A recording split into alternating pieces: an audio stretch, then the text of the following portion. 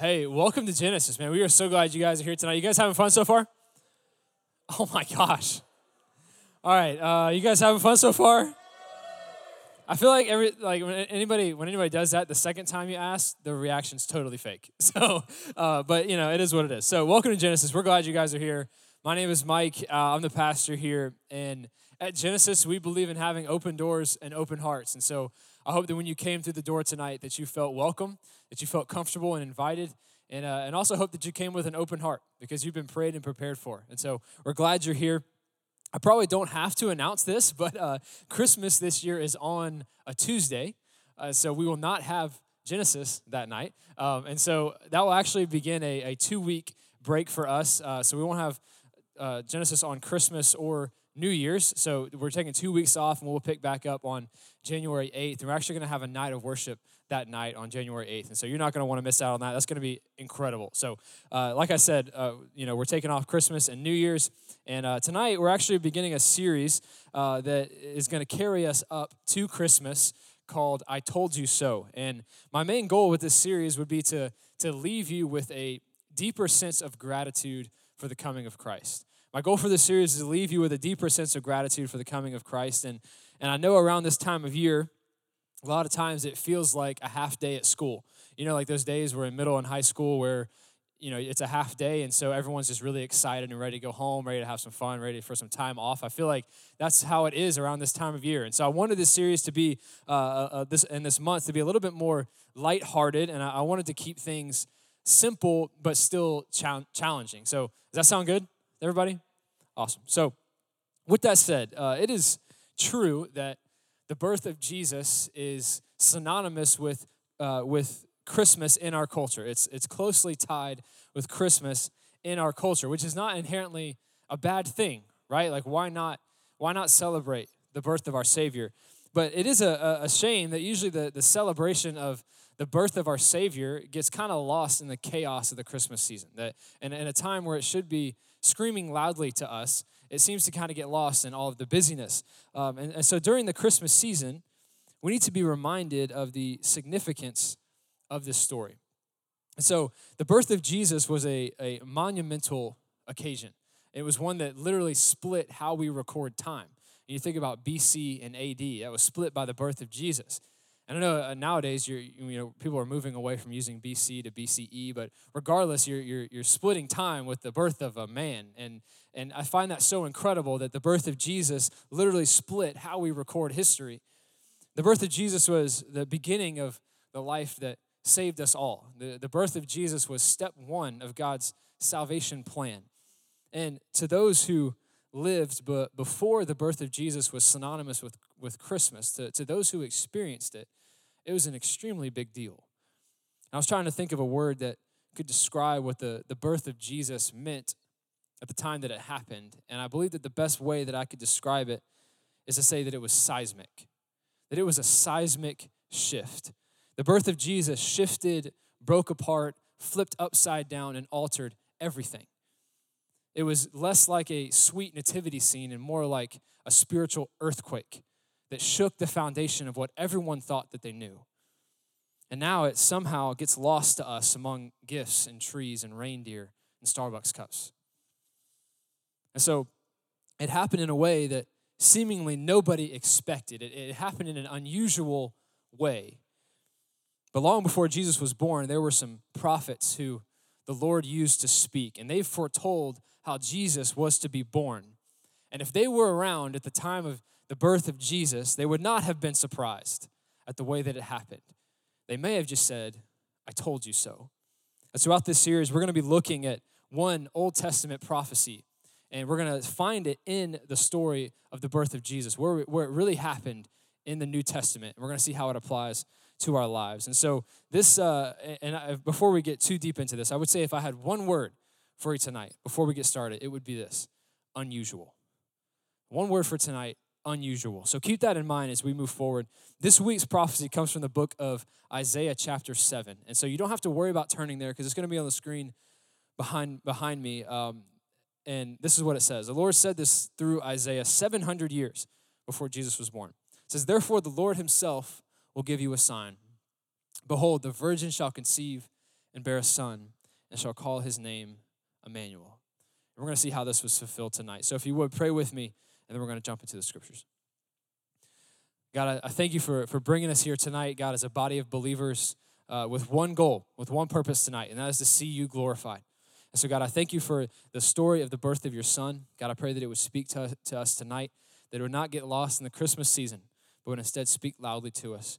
And God, I thank you that heaven and earth will pass away, but your word will not. God, I pray that you would speak tonight, that we would be closer to you on the way out than we were coming in. In Jesus' name, say it with me. Amen.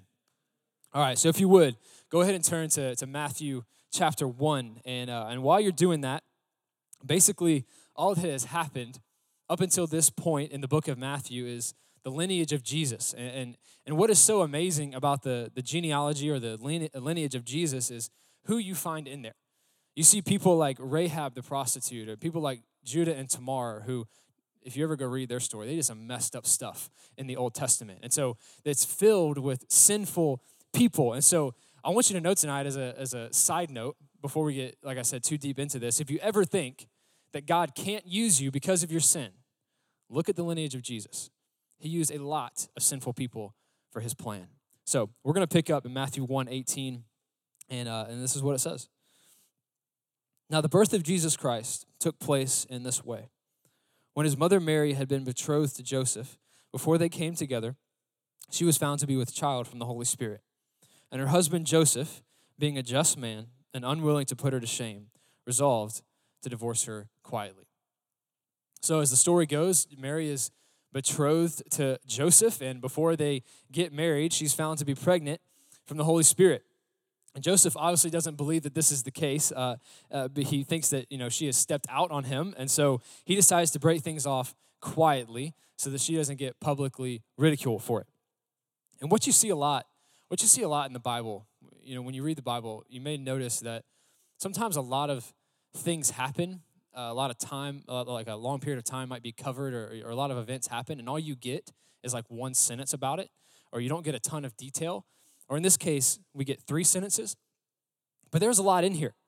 And so if you can put yourself in this situation and read between the lines, this is honestly kind of a mess. This is a bit unusual.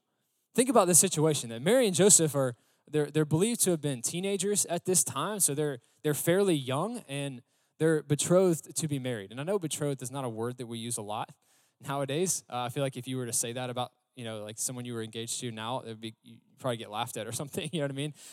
But it's not a word that we use a lot. I would say, the closest thing we have to it nowadays is engagement, but it was something a little different than engagement. So basically the custom of the time was the parents of the boy chose the girl that they wanted him to marry. And so once they did that, they made some official arrangements, and I thought this was interesting. They actually had them sign a prenup. They had them sign a prenuptial agreement. So divorce was an option. And we see that it is because when Mary turns up pregnant and Joseph knows it's not because of him, he decides to break things off with her. And I couldn't help but wonder over all of the Christmas messages that pastors have done over the years, like how many times they've thrown in a Jerry Springer joke there. Like, who's the father? You know what I mean? I'm not the dad. You know what I mean?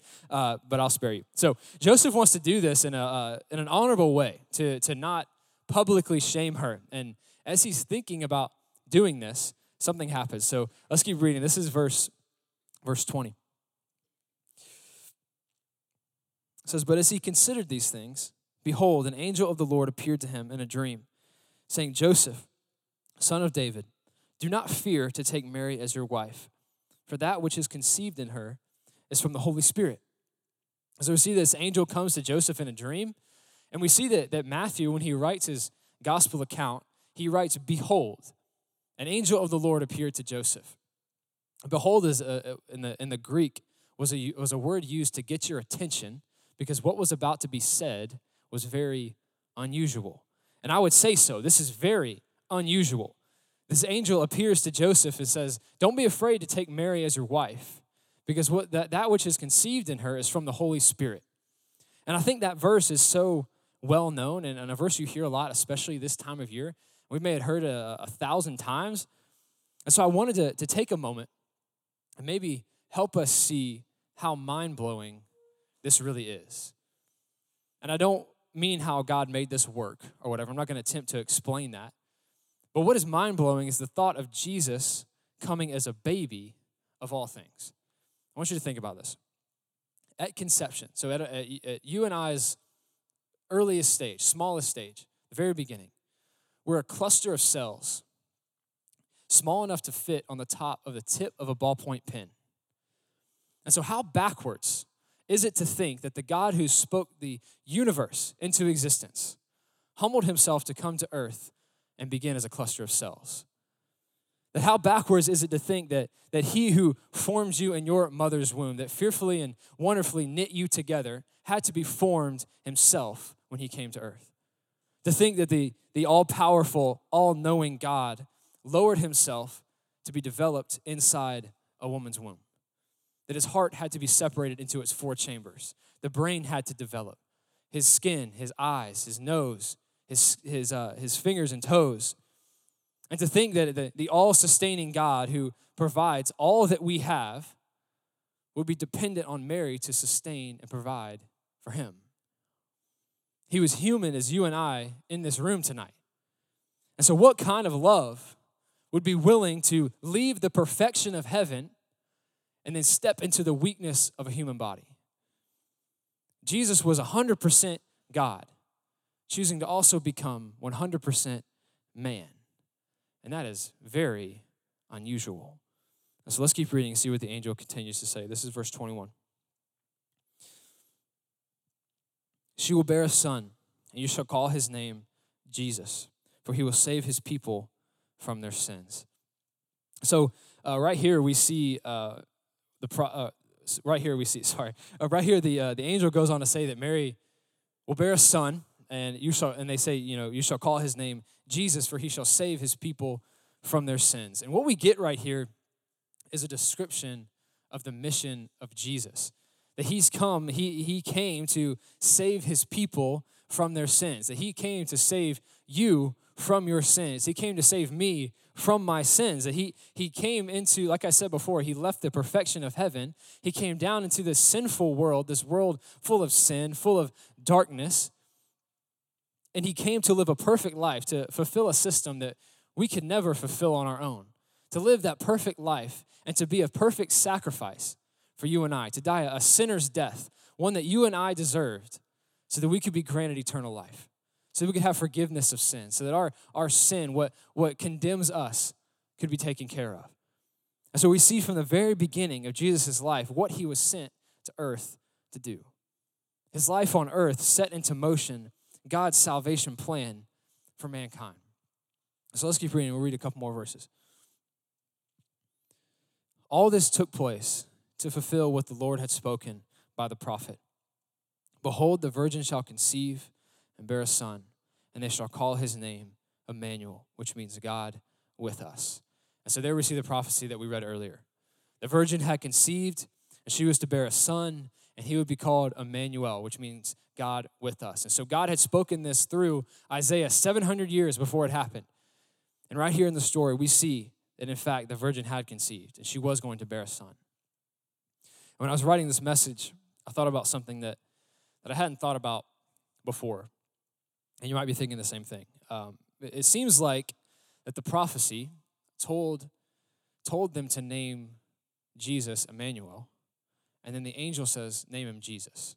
And I thought that was kind of interesting, and it seems a little strange. And so I looked into it to kind of figure out what exactly they meant. And basically, Emmanuel was just a nickname. It was a nickname. And so his name was to be Jesus, but he would be called Emmanuel. And so kind of think of Alexander the Great. His name was Alexander, but he was called the Great.